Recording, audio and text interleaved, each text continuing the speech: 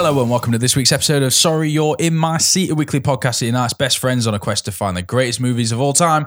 I'm your host Aaron, and each week I have the pleasure of talking movies and films with my best buddy James. I am James, and James has done this. This is episode 158? Yeah. 158. 158. Of Sorry You're in My Seat, a weekly podcast that leaves no stone unturned on the quest to find the greatest of all time. This week we're taking on the Fear Street trilogy that's out on Netflix. Yeah. From the pen of R.L. Stine. And we're also looking at some other movies, random films that we've watched throughout the week. That's kind of what we do. We get around the mics, no scripts, no plan, no agenda, no idea what we're doing. I was going to say no clue. But we do record our weekly film chat and Yeah, we do. put it out there for people to basically tell us we're full of shit. Wrong. Yeah. And we thank you for that. It's always great to hear from the fans. Please continue your support. We love it. We love getting messages where you quite clearly don't agree with us. It's great. And if you do want to write a complaint, do start it with Dear Sweethearts. Yeah. It just softens the blow. Does soften the blow. But that being said, this week I'm ready to talk film. I'm ready to talk movies. It's been a violent week. It's a good way of putting it. It has been a violent week. It's been a brutal, violent and bloody week because the other films that I've watched have also been quite graphic and gory and quite weird for a, August viewings. Summertime, yeah. Yeah, it's great, not like... great time for violence, isn't it? Yeah, the long summer days, the festivals, the music, all that kind of stuff, the good weather and violence. Violence. Brutal violence. I did say last week when we said let's do this is because we save horror and we save scary movies for October, and it shouldn't just be about Halloween. We should these movies come out all year round, and we kind of it's not my wheelhouse, it's not my forte. No, but it's not. But there's nothing wrong with that. But as discovered, this genre has gone on forever, hasn't it? Always evolved. Mentioned in the films that we'll be talking about later. Yeah, I do like horror. I just don't find myself wanting to put it on. And I don't know whether that's something because as you get older and I've got a kid now, or, I've got my own house, and you're worried that someone's going to be in your back garden with a knife. I don't know whether it just puts and I'm going to use this term liberally, James, puts the willies in me. Oh, fair enough. But I don't know whether or not, I don't know, maybe it's a getting older thing. I think it's a getting older thing. I think maybe it's possibly a generation thing. Because when I watch, horror to me is also in the same realm of young teenage movies. Is when I get to a certain age, I start looking at them differently. I'm not thinking of, a killer in his rented cottage. I'm thinking, well, how have they rented that? Have they all gone half share, or does it belong to someone? I'm thinking, did you bring your own tea bags? Exactly. Like you never see him packing anything like sleeping bags. Do they go to these places expecting the bed to already be turned? I mean, my biggest pet peeve is the insurance paperwork afterwards. Because what do you say? Oh, Freddie came in and he haunted my nightmares. And you as an insurance adjuster, no, you're talking shit. Anyway, yeah, if we're in the genre for me. And also, young drama, because I'm just sat there going, never happened, you're shit. Yeah, just because it didn't happen to me when I was growing up. Yeah, exactly. It means it's not true. Yes. Although, I would be really intrigued to watch a serial killer movie in like an old people's home. Yeah. Where like a retired cop is in the same retirement home as like a retired serial killer. That would be actually pretty epic. And it's a real slow-paced movie. Very slow. Yeah. Where they're looking at each other across the recreation room thinking, I fucking know. Yeah. I know I'm onto it. They're playing a game of chess as well. Oh, gotta be. Yeah. Gotta be, yeah, because the ping pong table was out of action. Yeah, exactly. And then one of them's about to give a speech and falls asleep. But luckily it's one of them high chairs with like the headrest either side, because you don't want to get a bad neck. Yeah, exactly. And in the end, it turns out it was neither of them. It was wrong people. It was people in the background. It was like better characters. There you go. Watch that film. Twist. You got to have a twist in a horror film now. So... other than that, where have you been this week? You been all right? I've been good, mate. I'm fast approaching 35. Times are changing. It's made me go back and reflect on some things. So last week we were talking about a friend. I've made a new friend. She's new to cinema. She wants to try everything. Made a stupid mistake, mate, of saying, you asked me what her base level was, and I said she's seen Jurassic Park. Yeah, turns out that's not true. She's not seen Jurassic Park? She's not seen Jurassic Park. Wait, what is wrong with this person? I don't know. But I was thinking, right, so that's going to be really weird. I found this out whilst we put on Seven because I wanted to see the barometer. So we started off with In Bruges. So I wanted to see what she thought of In Bruges. She loved it. Spoilers, go back to last week. So we were talking about this, and I went, I just need to gauge how far we've got. So I said, we know that you like the family-friendly stuff, Jurassic Park. We'll see how you do with like a great, thriller with 7. And then she went, I haven't seen Jurassic Park. So I was like, right, so I know what we're doing next week. And I quite like this. It's actually fun. I was tidying my house today. I was looking through my old DVDs and Blu-rays, just thinking, I'm going to have so much fun watching someone else watch them for the first time. It's something that we've always wanted to do. You've always wanted to go back and rewatch your favourite films for the first time. Unless they think they're dog shit. Well, that's the risk that you run. However, 7, brilliant. She loved it. Absolutely fantastic. She loved the gore, the clever deaths. She said that she'd seen the 7 Deadly Sins in like murder mysteries like Midsummer Murders, ITV dramas. This one was In the Night Garden. Yeah, okay. So artistic. The end will stick with her for always. She's still traumatized by the item used in the Lust Victim. Still only gave 8 out of 10 though. So, Jesus, what you got to do to get that 10? If you're going to give it a score out of 10, surely 7. Yeah. But no, so I've gone with 7. I think Jurassic Park might be next. I've got my DVDs lined up. I mean, she's not going to be friends with me for much longer, but still. Terminator 1, Terminator 2's got to be a good one. Nice, and yes. then decline, like just deny that there's been any other sequel after that. That's my plan for Indiana Jones. Yes, good point. There's Good only point. 3. And even then, the second one, I'm going to maybe fast forward. Second one's all right, but it's a filler to get to that third one. You need that third one, mate. That's the I biscuit. don't care what people do when they're like, "Oh, Temple of Doom's the best." No, it isn't. Stop trying. Do you remember last week you were saying, like everyone on the internet that like Super Mario Brothers, they're wrong. There's some people on the internet that still think, it's aged brilliantly. It fucking hasn't. It hasn't. It really hasn't. There's a very famous film podcast that do they talk about this thing called the smart choice. It's when you're at a dinner party and someone says, "Oh, what's your favorite?" and you pick the smart choice. Like Temple of Doom is the smart choice because everyone's going to say the first one, Or the and third then one, and then yeah. some people are like, "No, I like the action," but the second one, because you won't deny it's a good film because it's an Indiana Jones film. So the recipient of this piece of news goes, "Oh, they're much smarter than I am because they must have got something from that second movie I didn't get." The ultimate is like, what's your favorite Tarantino movie? If someone says Jackie Brown, right, they're lying, but they're also very smart because you're going to go, yeah, because Jackie Brown wasn't bad, but it wasn't my favorite. Oh shit, maybe I need to go back and rewatch it because I really like all the other films. No, I get it because I was talking to someone about my favorite action movie, and they were like, "Oh, died." And I was like, "Well, obviously it's Exit Wounds." The smart choice. The smart choice. No, yeah, I don't know, James. But the fear is that you introduce new movies to this person, and they just shit all over just classic films. Well, that's what I'm holding off on the Uncle Buck, mate, because I don't think that film. I'm worried that film's not aged that well. Die Hard. Maybe she doesn't like Die Hard, then she's no longer my friend. There are some. You're right though. There are some treasures to introduce you to. For Really the first looking time. forward to watching. But also, it's a chance for me to go back and watch some films that I've taken for granted. Like I love the film LA Confidential. I haven't seen it in so long. I looked at it and I was like, oh my god, I can't wait to watch that film again. Right, 7, LA Confidential. All right, Kevin Spacey, get back in your box. Well, that's the thing. When that came up, I was like, it was a time when you could like him. Now, redacted. It's just a blur on the page, mate. Technically innocent until that- proven guilty. Did say that as well, but that's purely because all the witnesses end up dead. Why is no one talking about that? You know, like, why is no one? I mean, God rest their souls, but It is a bit suspicious. He's about to testify, died in a car crash. It's just Kevin Spacey, just silent, mate, preparing for his next role. As a sex offender. Jesus Christ. His agent, mate, must be. He must have done that as a joke. He must have done. yeah, it's like Mel Gibson when he come back as that racist, sexist abuser. It's like not the greatest choice of film, Mel. Stick to type, though. I think the big ones, T2, That's a good shout. Lethal Weapon. Yes.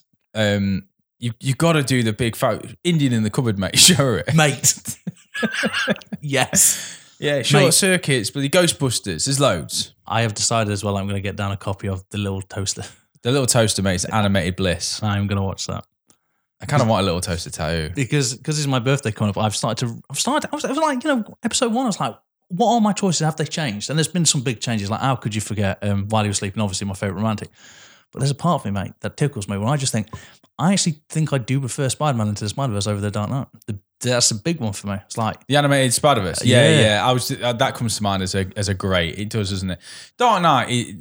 he's great. He's great. There's nothing wrong with it. Something? It was because it was fun. It was different. Spider-Man Into the Spider-Verse might have pipped it I rewatched Logan the other day. Oh, you dirty boy! I was flicking through when it was already on, so it was already like 20 minutes in. And I was like, That's "That's fine. I'll join the adventure here." Yeah, it's so good. Yeah, did you watch the noir version? I have seen that. I've seen that. People were like over the moon. It was just like took colour away from it. It's like, oh my god, it's cinematic masterpiece. It was like, all right, people, calm down. At the same time, though, brilliant, very good. Anne was very happy to see in black and white. It just adds a whole new shade to Patrick Stewart's head. But it actually brings out some characters really well, like Stephen Merchant's character. Yeah, in the noir version, it does make him look like a kind of like 20s, 30s horror character. I thought the noir version was well worthy of watch. If you haven't seen Logan in a long time, go back but watch the noir version because it does work. Parasite's meant to be brilliant in the noir version. Oh, I did hear about they were doing that, but John, that'd be worth a rewatch as well. Maybe give it another year. Yeah, I would. Yeah, I think if you're going to introduce to Kim Jong-un's work, probably go more for like Snowpiercer first. Oh, actually, yeah, good shout. I love Snowpiercer. Yeah, as like a kind of wild. But look, I mean, this is an exciting time. You are right. I'm running the gambit, but you know what? Sod it. It'll be fun for me to rewatch these films. Like Grand Budapest, mate. Do it. The problem is, I think she'd be a big Wes Anderson fan, and there's nothing wrong with that. And I don't know if I could handle it. Nothing wrong with that. I don't know if I could handle two of you. Just. If she starts talking about the Darjeeling Express, mate, I'm done. I'm out of that friendship.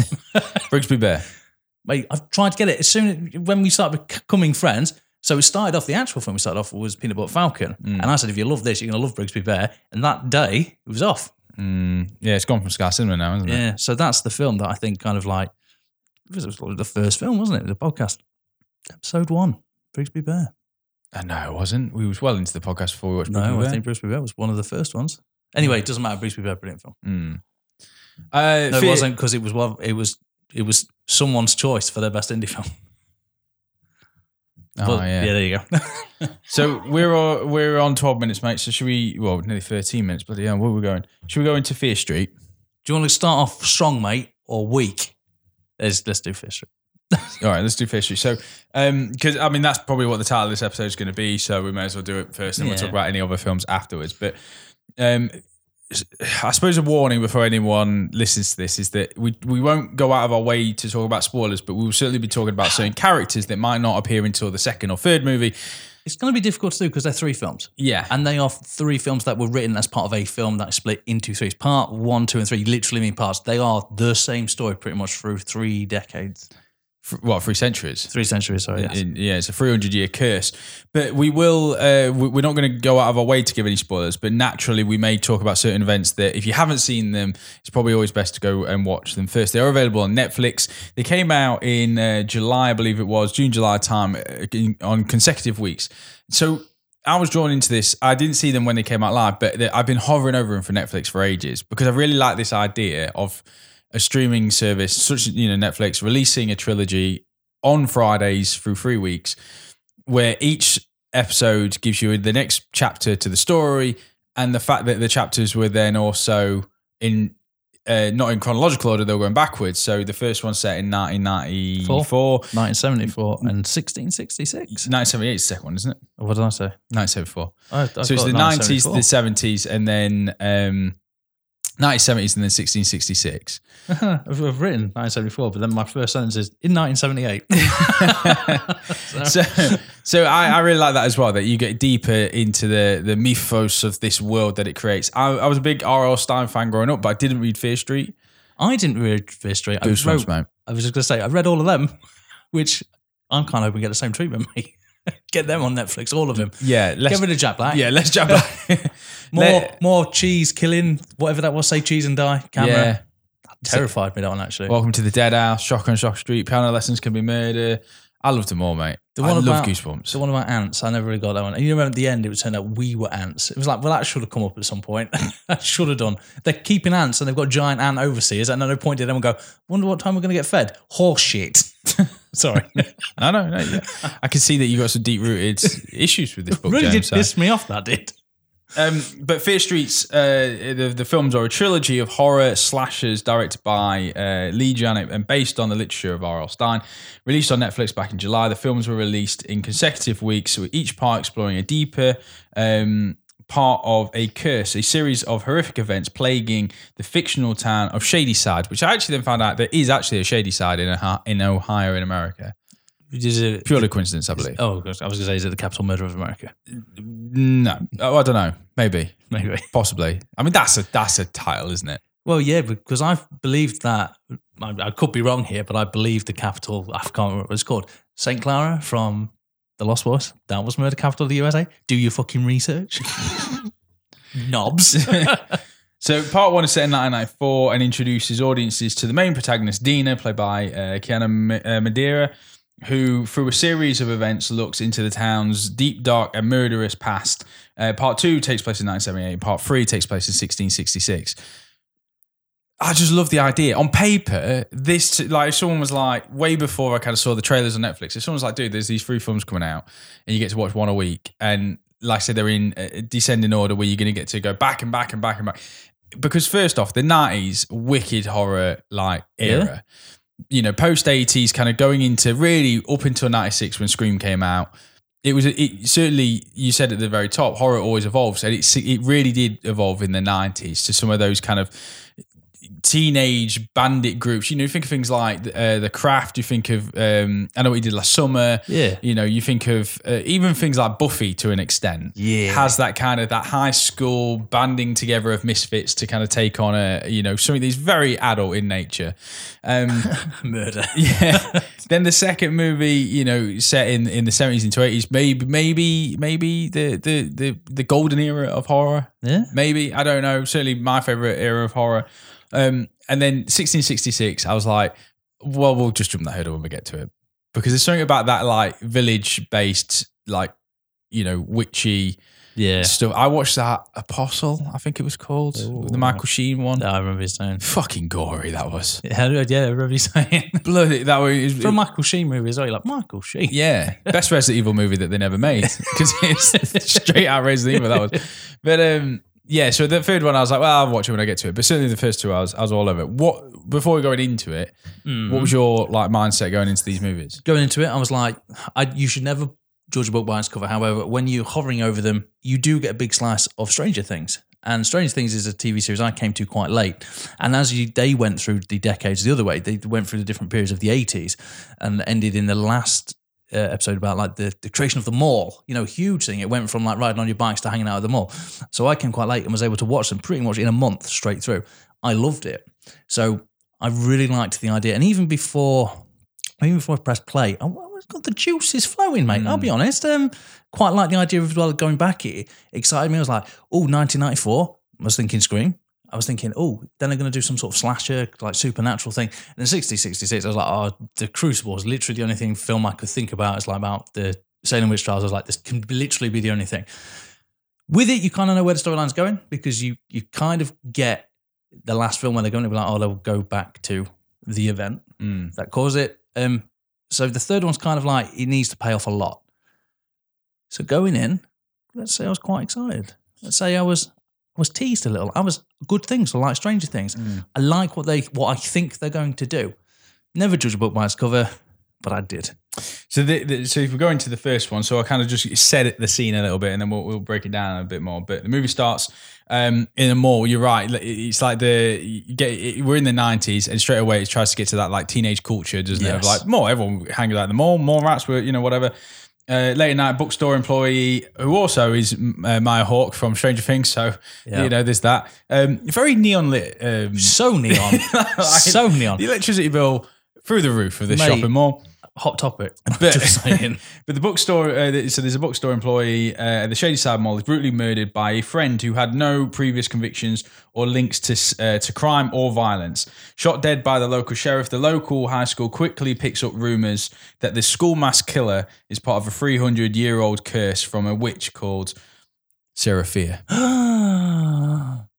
Later that evening, Shadyside football players and band members travel to local rivals Sunnyvale. Yeah, that wasn't the best. The polar opposite of Shadyside, a place where wealth, in affluent communities and zero crime. The two towns clash, and on the way home, there's an accident leading to Sam, who's Dina's ex-girlfriend, coming into contact and visions of Seraphia herself, only to then be pursued by a series of serial killers hell-bent on taking out Sam. That's in a nutshell. Like a smorgasbord as well. They're all famous killers as well. Ooh. Yeah. So the opening to this movie is Scream. Yeah. It's shot like the Schoolmaster Killer, let's be honest, not too far away from the Scream look. They're not designed to be different though, are they? They're designed so you know what they're going for. You settle in very quickly, don't you? And the first death in this is shot for shot the Drew Barrymore's death scene in Scream. It's even the characterization as well. I believe it's Ryan is the character's name. He acts like a bit aloof, a lot like Matthew Lizard's character in the first Scream. So he's not there. Like he's very zany, off the wall. And what I really love about this, settling into this, because I was like, I'm not really sure I'm into horror. The death is very brutal. It is very brutal. All the deaths really in this are really brutal, to be honest. Yeah, they're not nice, are they? No, it is. It was death scale. It was way more brutal than I thought it was going to be. Like normally, even in movies like the Friday the 13th and Freddy Krueger's, they will turn the camera away from certain deaths of certain characters. They won't show every on-screen death or cartoon it up. Yeah, in Freddy's instance. Yeah, but this, you will see an axe to the face. You know, you will see heads decapitated. You will see people being stabbed in all sorts of places. It is gory, it's bloody, it's violent. And so settling into it straight away, I was like, okay, all right, let's go with this. I was loving the references to Scream. And like I say, it kind of straight away got this feel of something like I Know What You Did Last Summer kind of vibes coming out of it. I don't think off the bat it felt like a 90s movie. No, not at all. I think it captured, the essence of 90s horror films. Yeah. But it didn't. No point was I like, all right, yeah, you don't see a mobile phone, that's fine. But no point was, and I don't know what I wanted. I don't know whether I wanted someone with a Smash Hits t-shirt on, and everyone and every guy having curtains, whatever it is. There was a lack of curtains, but it didn't. No point was I like, oh, it's the 90s. Yeah, no, I actually agree with you. If this was 2010, wouldn't have made any difference. No. Even 2020, the only difference is obviously no mobile phones. But at the same time, there's a reason if they brought them out. The time, I don't believe the 90s actually adds anything to the storyline. Other than it gets you round the cop out of a scene where a particular nerdy or internet crazy member of the group does some quick research and goes, I found these newspaper articles. In this, you do get that in one of the characters, but I quite like that. It being set in the 90s is more a nod to the films of that era than it is the style and the characterization of that era. Yeah. And this film does have in it some rather interesting kind of social narratives.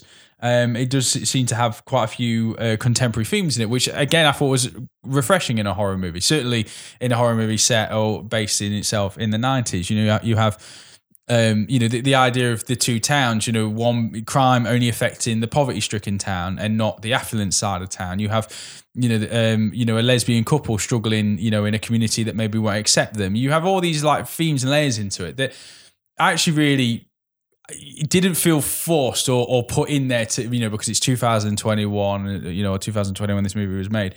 It was like, that's it all seemed to add value to the overarching, certainly from this first movie, but by the time I watched all three, then themes seemed to carry all the way through, and I actually quite like that.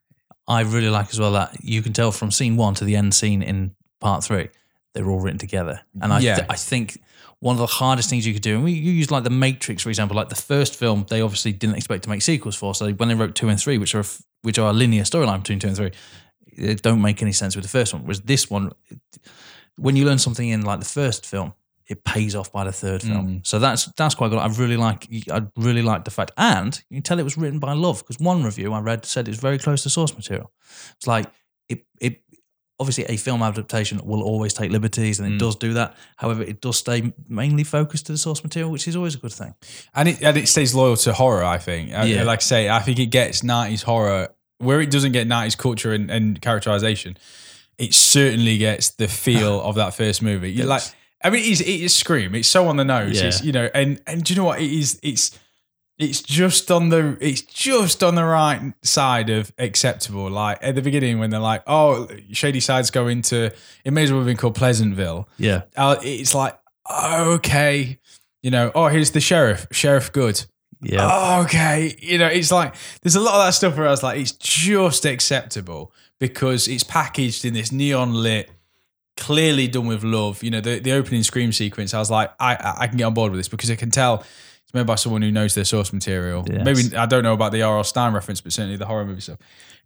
Bit like all horror movies, and this is either deliberate or accidental. Fuck me, it's full of plot holes in that narrative. It is full of a lot of plot holes. But I guess it's an homage. That's what I mean. That's what I mean. Because this is full of like someone will die, someone will get like brutally murdered, and they're like, fuck, quick, we've got to get to the mall. Like there's no like move on, mate. Yeah, don't get attached. Move on. But that is very much like like Scream. Scream to me, don't get me wrong, is one of the greatest horror movies of all time.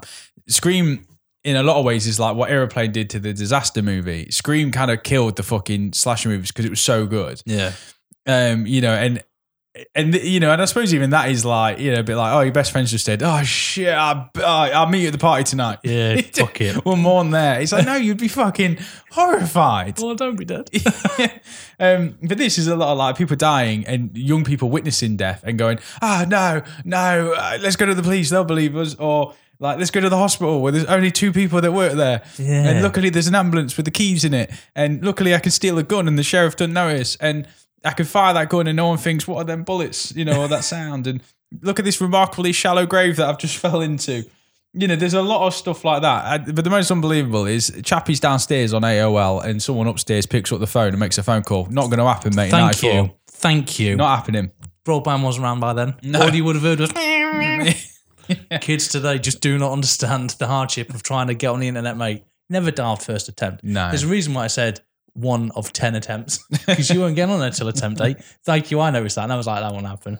But there was a lot of it that I was like, but this is part and parcel of horror. It's part and parcel of the horror experience where the vehicle is death scene to death scene to death scene until you get the resolve of some kind, and you're going to have jump scares along the way. And this film, all those things, it was more like I went along with it than I was pulled out of the movie from it, if that makes sense. Yeah. Like other films I might watch and be like, right, so there's an ambulance there with the motor running that no one is looking at.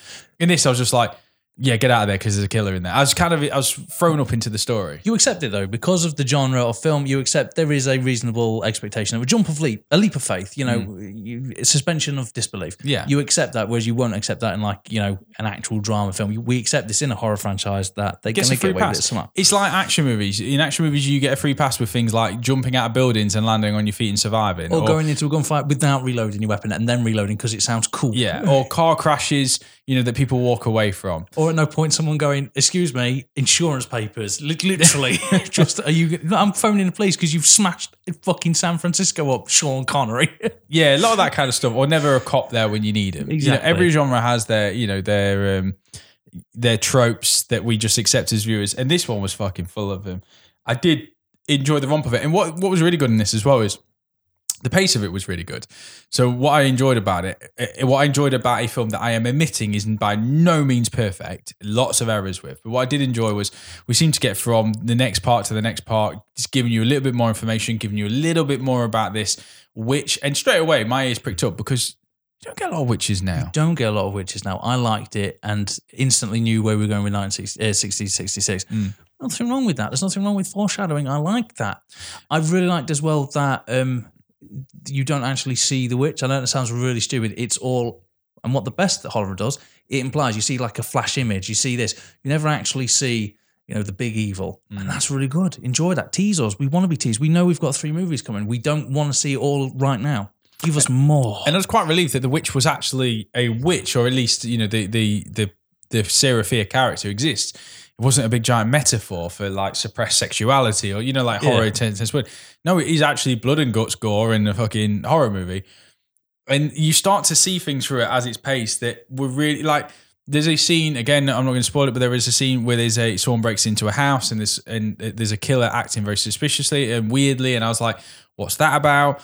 There's another scene where out of the ground comes an axed henchman that runs straight past someone and goes for someone else. And I was like, why didn't they kill that person? As an audience member, I was like intrigued. I was like, why is this happening? And it just slowly pulls at that thread, giving you a little bit more. And I thought the pacing, the writing of the movie was really good. Full of fucking holes, but kept me entertained. I really like this film, how it's put together. I think the layers are the best thing. The layer upon layer of like its own mythos. So the best comparison I can make to it is the Chris Hemsworth horror film. I can't remember what it's called. Cabin in the Woods. Cabin in the Woods. Cabin in the Woods essentially explains to you every horror film. This film explains to you the process of every horror film. Like, without going into spoilers, why does Jason come back to life every time he's killed? Well, this film, actually, if you follow it, gives you a reason for that. It gives you the reason why people appear unkillable when they're not.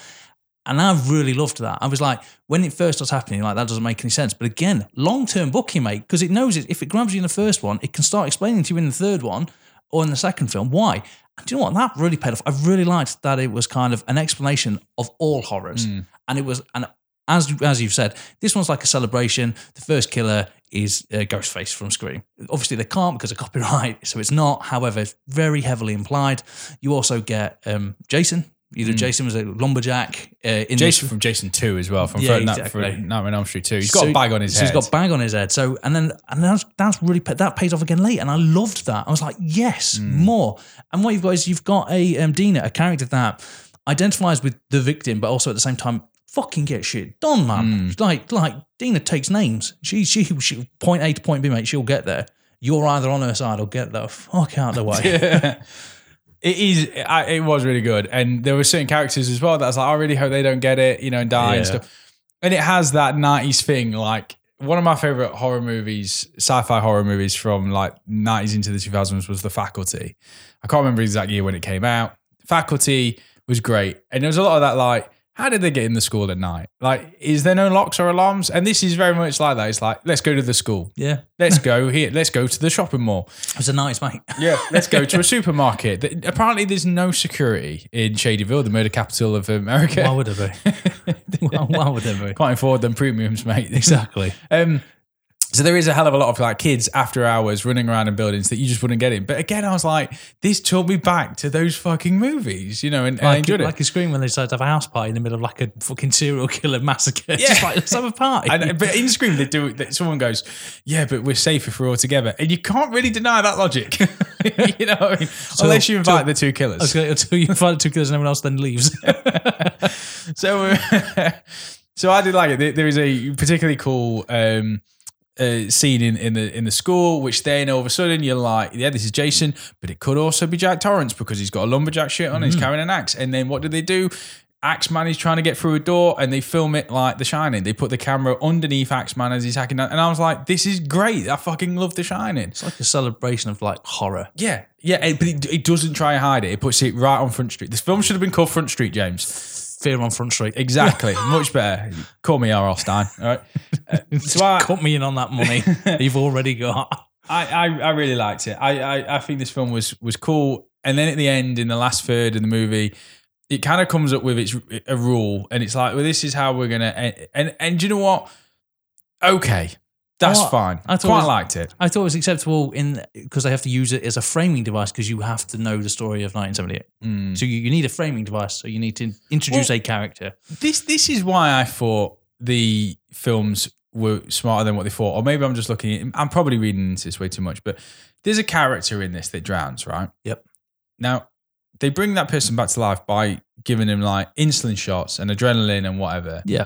And surely the quickest way to get water out of someone's lungs is like CPR, like compressions. I mean, I'm not medically trained, but I was a bit like, and then in the second movie, there's someone who dies from being stabbed and I imagine bled out and went into shock. And they administer CPR on that person in a field. And I was a bit like, the medical advice on this is a bit on the nose. Yeah, but there's a reason for that. Okay. But we can't go into there is a reason why they do it, yeah. But I'm just saying, like, it just seems a bit like... Yeah.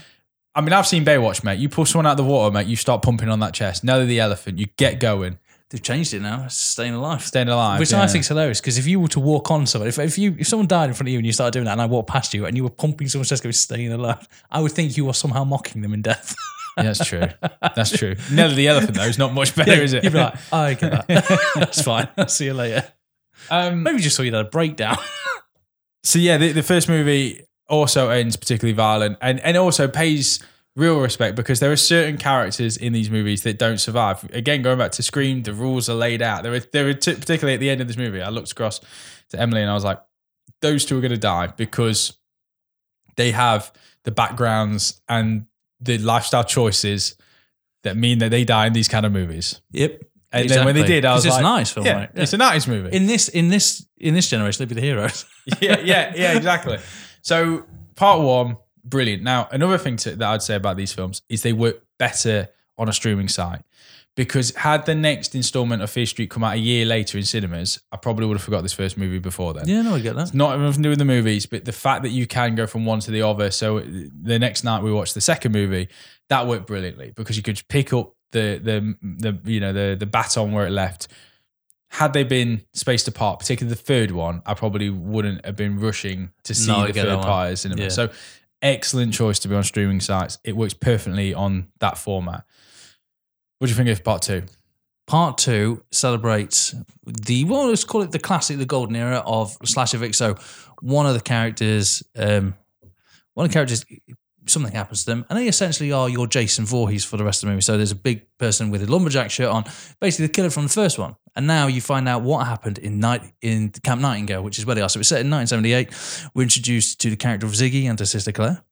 And shit goes down. I'll be honest, man, I loved this. I thought this was better than part one, and I really liked it because I quite like the second one. Yeah, I was not looking forward to the disconnect because I was like, "How are they going to place?" Because the 90s, to be fair, you can fake the 90s. Love it. Captain Marvel faked the 90s, okay, without really celebrating the 90s. So I was like, you can fake the 90s without changing much. Stick a blockbusters in it, stick some Nirvana in it, you're fine. Everyone gets it. It's the 90s. How the hell are you going to transfer lovingly to an era that is really hard to replicate? Well, Fear Street Part 2 did it because it's brilliant. From the aesthetics to like the kind of goldish bronze tins they give everything, and to the character of Ziggy, who Ziggy is a celebration of everything fucking 70s. Yeah. I really liked this. I thought it was brilliant. But again, a very 2021's characterization of this, because whereas this character in a 70s, 80s movie would be ashamedly the odd one out. This one, she's like, fucking wears it on her sleeve. She's like, yeah, I am the way I am. So it's almost like also a very, and I use the term in a celebratory way, but it's like a woke version of that character. And it's refreshing because normally, that character would be at the back of one of these movies, may or may not survive. And Claire would be the main point. And this one kind of splits them. So you get your traditional, like, virgin, if you will, and then you get the other one, and they go through metamorphosis and evolution throughout the story. And also you've got an undercurrent. So whilst the primary focus of this is a killer in a camp going around killing campers and counsellors, you also have a secondary line, which is the continuation from the first one about, let's say, mystic stuff, which you could actually ignore both storylines. You could choose which one that you'd pick. So actually done quite well, despite the fact that the mystic side's interfering with your serial killer. The serial killer works fine on its own. And I tell you what they did, they 70s these deaths. They were kind of cartoonish and over the top and bloody. They don't turn away, but they're also kind of, they're unrealistic, these ones. As well as the 90s one, which someone's getting stabbed with a knife. In this one, they're kind of getting thrown across the room. Yeah. And it is, but they've 70s it up. What I do like about this is the blatant disregard for health and safety. Like very early on in this, you would say that every week, right? very, very early on, like, one of the only adults in the movie tries to kill a teenager, and no one comes and collects their kids from this camp. Yeah, they're like, they're fine. Yeah, she's gone now, so they'll all be safe for the weekend. Fucking bullshit. With that opening scene, it's like let's spring her up and kill her. Like these are kids, right? Yeah, they're like 13, right? Yeah, about to burn a woman. Yeah. Like, that's normal as well. Everyone's like, are you serious? Because like, at no point does someone go, fuck right off. But what's so great is that first movie left open. There was enough open questions there for you to go, I need to see the second one because I need to know, why the axe killer is around in 1994, but it comes from 78. Yeah. And why, although he's got a bag on his head, doesn't look a day older. Also, he runs, which is a fucking scary thing when you see a guy with an axe when they're running. Yeah. Much scarier than like, just appearing. Yeah, and just slowly walking. You think, how the hell did Jason get anywhere? Or Mike Myers, you'd think, just fucking get your jog on, son. Like just get in a car. Yeah. get a bike. Oh, no. Remember, Michael knows how to drive because of that one time when he sat in the back and watched someone do it. Yeah, I remember that now. Yeah. I forgot about that. Sorry, the film holds up. This is great. So I went into this movie, yes, expecting that, the blood, the guts, the gore of the first one, but it worked. I wanted to know I wanted to know what happened that then led to the events of 94. So, the first movie was a great springboard and catalyst, but going into a camp environment. Camp Nightwing as well. Like, you know, there's a lake, there's the jetty that kids are running off. There's all these, you know, there's the different huts, there's the camp medic, there's the everything in it that you're like, oh, just this reminds me so much of horror movies when I was a kid. Yeah. It's fucking brilliant. And it's a playground for, again, these killers to come out of the woodworks. This one is predominantly Tommy. Is it Tommy? Yeah, Tommy the Axeman. But the Axeman, he comes out with a guitar, mate, and shreds some it away, fucking melts your face. So, but he's fucking good. The body count in this movie is well high. It's fucking brutal, isn't it? There's I remember the scene where they all just start running. They ring the dinner bell and they were like, "Oh, quickly hide in here." And I just thought that he was already going to be there and he'd just kill them all. I was like, "This is going to be fucking brutal." He teased me, teased you, mate. But you get a side quest, if you like, with two characters. They go off on their own and discover a bit of the mythos and a bit more of the riddle and the mystery. And also explains to you how the slow lumbering people get around so quickly. Yes. Again, another thing, like, it just kind of sprinkles more mythos, not for this film, but all films. And it's shit like that, mate. I was gobbling up. I was like, this is brilliant. But again, like, just with the whole like 70s, 80s thing, like very early on, there's a sex scene, you know, and then one of them refers to the other one as like, oh, you're the nerd virgin, and then there's two like smoking weed or whatever, and there's the, you know, someone's running away and they break their leg, and it's like, oh, it's just so many tropes from these fucking movies. I love that. There's after two of them on stage, she rolls a joint. You're like, well, she's dead. Yeah. She's so dead, mate. She's listed as suicidal in the credits. But it is really, really good. And like I say, I think the helm of this is the Ziggy character, Sadie Sink, who I think just really kind of holds her own in this movie. Again, another alumni from Stranger Things, but enough kind of cast and crew in this one that, again, hold their own in a movie that was tired, you know, in the genre, that's tired, because this is all rehashed stuff. I've just realised this Sadie Sink, the blonde girl that kind of joint becomes friends with him in like season 3. Yeah, she's brilliant. Right, okay, cool. I was trying to work out where I knew her from, and I never actually made a connection to Stranger Things. Yeah, she's a breath of fresh air, great, well acted, the right side of knob. The right side of knob is in. You could understand why they'd have prominent authority figures. She also, is it Ted Sutherland, who plays like a young sheriff in the first one? Yeah. He's really good as well. They've got this great dynamic. They bounce off each other. I was like, oh, this is fun. Believable that he is the older, I think he's a counsellor, and then just a bit older. They have great fun and chemistry. It's like, oh, really good. Little romance in there. Little budding romance. But what's also cool about this film, which I really like to do, is they do that thing where, because it's a flashback movie, or you get a lot of characters that are like, oh, he grows up to be so and so, you know, whatever, and you think, does no one fucking move? Does no one leave this town? But also, someone speaks in just plot points. Everyone's like, do you remember the brothers are talking? It's like, if you be sheriff, I'll be mayor. And you're just like, oh yeah, that's but that don't happen. Yeah, and then by the third movie, you're like, right, hold on. So for 300 years, this family have not moved. Yeah, they live on the same plot of land. All right, let's go with it. Let's go with that. But the second one to me, I thought was better. So you have some cast returning in this one in from the guys of their first movie, but fresh cast in the second one as well, which, because I thought they were going to do that thing where everyone, you know, like American Horror Story, where everyone plays like a different character in the next one. It's quite refreshing. That does happen in the third part, but for this one, like I say, kind of introducing a new cast into it. By far the bloodiest and the most violent out of the 3 movies. Really enjoyed it. Maybe my favourite one. Great music as well. An homage to the 70s, kind of like, and they don't do that, but they do have their own versions of those themes. What they do really well is the movie starts. So the movie starts in 94. So you see, like, you know, and a certain character goes, oh, let me tell you about what happened in 1978. And then the movie's a flashback.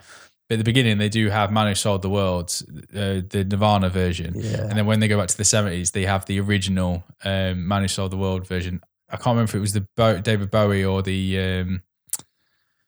I just forgot her name now. Didn't even notice that. Yeah, so it's the same song, but the original version. Do love the soundtrack in the second one as well, when they use licensed songs. And then again, but I did like the use of that in the first one as well. The first one did the old Captain Marvel thing, didn't it? Lulu did Man Who Sold the World, sorry. The first movie did that thing, like Captain Marvel thing, of like, here's 10 songs in 5 minutes. Yeah. Just so you know that we're in the 90s. It's so easy to do, though, isn't it? It's just take away. This is what they did. They took away mobile phones and they neoned the fuck out of everything. At one point in the opening scene, she runs into a shop made of neon. Yeah. It's like there's no non-neon parts. So when I was in Newcastle a couple of weeks back, because I went into Edinburgh. So we stopped in Newcastle for the evening. And so in the town centre, there was a pop-up shop of the shop, that neon shop. And so I had Fear Street written all outside. Really? Yeah, and we were outside it, like, 'cause it was opposite a TK Maxx, and was feeding Prim and everything. And I was looking at it, and I was saying, it said Fear Street on the outside, and there's all these there's all these like employees dressed like, odd, and I was like, I think that's a pop-up shop for that new movie that's come out That's on cool. Netflix. And I didn't get a chance to go in, but walking past, it looked like the neon style shop from the thingy, from the movie. That's brilliant. Okay, so then at the end of this movie, again, fucking bloody, there's a massacre, there's a lot of violence. This one as well, does what the first one did, is in the last kind of dying minutes, you see additional serial killers just come from somewhere, and you're like, where the hell did all these guys come from? But that one, I didn't like that, actually. I quite did. There's an image at the end of this movie of two characters, a tree, let's just say that, and about 4 serial killers kind of closing in on them. Yeah. And I thought that was really stylistically shot. I guess you did need that, didn't you? You did need that, otherwise it wouldn't have made much sense. No, okay, I can see that point. That's a good point. You did need more serial killers. You've got here, so I've wrote down all the serial killers. Which one's your favourite? So you got, we haven't talked about this one yet, but Pastor Cyrus Miller. Right. So you see a drawing of him in the first film, and the drawing him looks so scary. Actually, kind of let down when you see him, because the drawing's so good. But that said, no, still he's top tier. I would love a film about him, because we'll talk about it in the third one. But his victims you see in this one, which was really cool. Yeah. There's a scene with a certain character running, and all these kids with no eyes are in this, and you're like, what the fuck is that from? Yeah, and you don't find out to the third movie. And again, I was like, it's good. It's foreshadowing, so that when you're in the third movie, you're like, they're the ghosts. I'm pumping them up to top tier. Pastor Cyrus Miller, I thought was great. There's also something about like the biblical, character turning evil. You've got the grifter, who is maybe the least notable one out of all of them. He's the guy with the leather mask. Yeah, you see a origin kind of flashback of him drowning someone in a lake a lot, and in the third movie he comes back. I was saying the third one is big. I don't like him. I don't know if it's part of his character, but he looks super strong apparently, because he just picks up a character in this third movie like they're nothing, and like, is he supposed to be like a bodybuilder? Is he supposed to be Leatherface? Like I think that's what they're Leatherface. looking at, because he's certainly got that kind of aesthetic to him. There's Billy Barker, who's the kid from 1922, the baseball bat killer. What's wrong with his face? He's wearing a mask, isn't he? Yeah, but what's wrong with his face?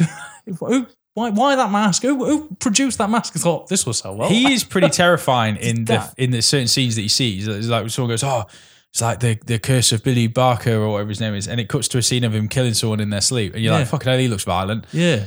There was a part of me though that when he's on screen in the third movie, I really wish someone would just run up and just fucking drop kick him. Yeah, just kick him. The problem is he looks like he'd be easy to get off his feet. You just kick him in the nuts. He'd be the one I'd most enjoy kicking in the nuts. There's the milkman, Harry Rucker. Sorry, it's just the milkman. Some people are like, oh my God, that sounds like such a great serial killer name. The other one's like, he's the milkman. He comes like once a day. You'd be fine. No, he's pretty cooler. Yeah, he's savage as well. He's savage as fuck. It looks like he's got like half a burnt face. Yeah. Ruby Lane, the teen queen with a razor blade. My favourite one.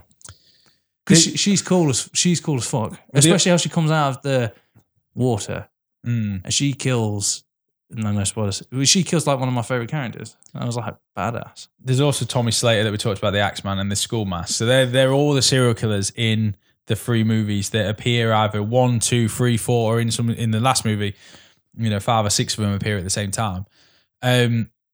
Ruby Lane's the one I'd go up against if I was to go up against any of them, because at least she sings, so when she's on her way. Yeah. She doesn't run, so I think I can outrun her. And I'll say she's only got a switchblade, but versus like me with a really big stick with something sharp on the end, I think I can take her. Really?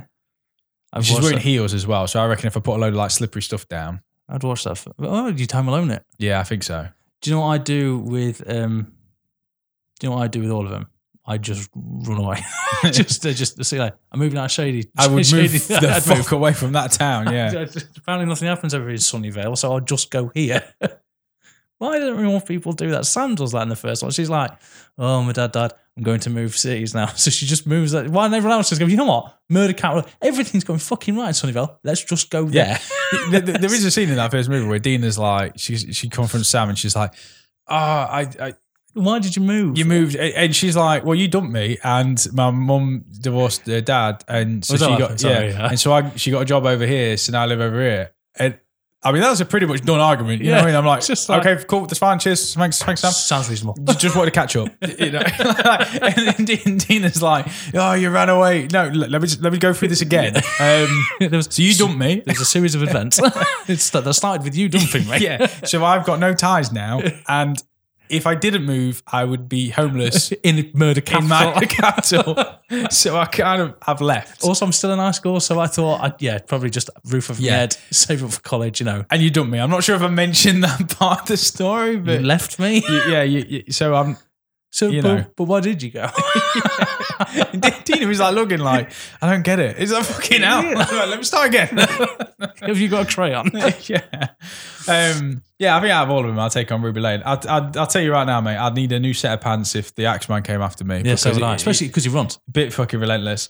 You don't see enough of the pastor to know whether or not he's got that. You know that weird thing in horror movies where if they've got no eyes but they still know where you are. Yeah, you know, like when he come down from the the pulpit, if you like. Yeah. And he stumbled everywhere. I'm like, okay, walk straight into a pew. Yeah. And then you just go, fuck. You just put Lego all over the place, you know. But do you know what? I think there's a franchise there because his image was fucking horrible, just like the bleeding eyeless corpse. Oh, yeah. The third one certainly adds up the horror. By the third one, he's my favorite. Yeah. When you find out in the third one, yes. So we get deeper and deeper because now certain events are unraveled from the movie set in 1978, which affect the story that's still going on in 1994. But they have to now go even further back to find out how this all originally started with Sarah Fear herself in 1666, which is the final part of the Fear Street trilogy. And this film's also split into two, isn't it? So it's got the 1966 version, but it's also got what happens in 1944. Yeah, because after the big shocking reveal of the final film, it drastically changes, and you need to now conclude the trilogy by going back to where it all started.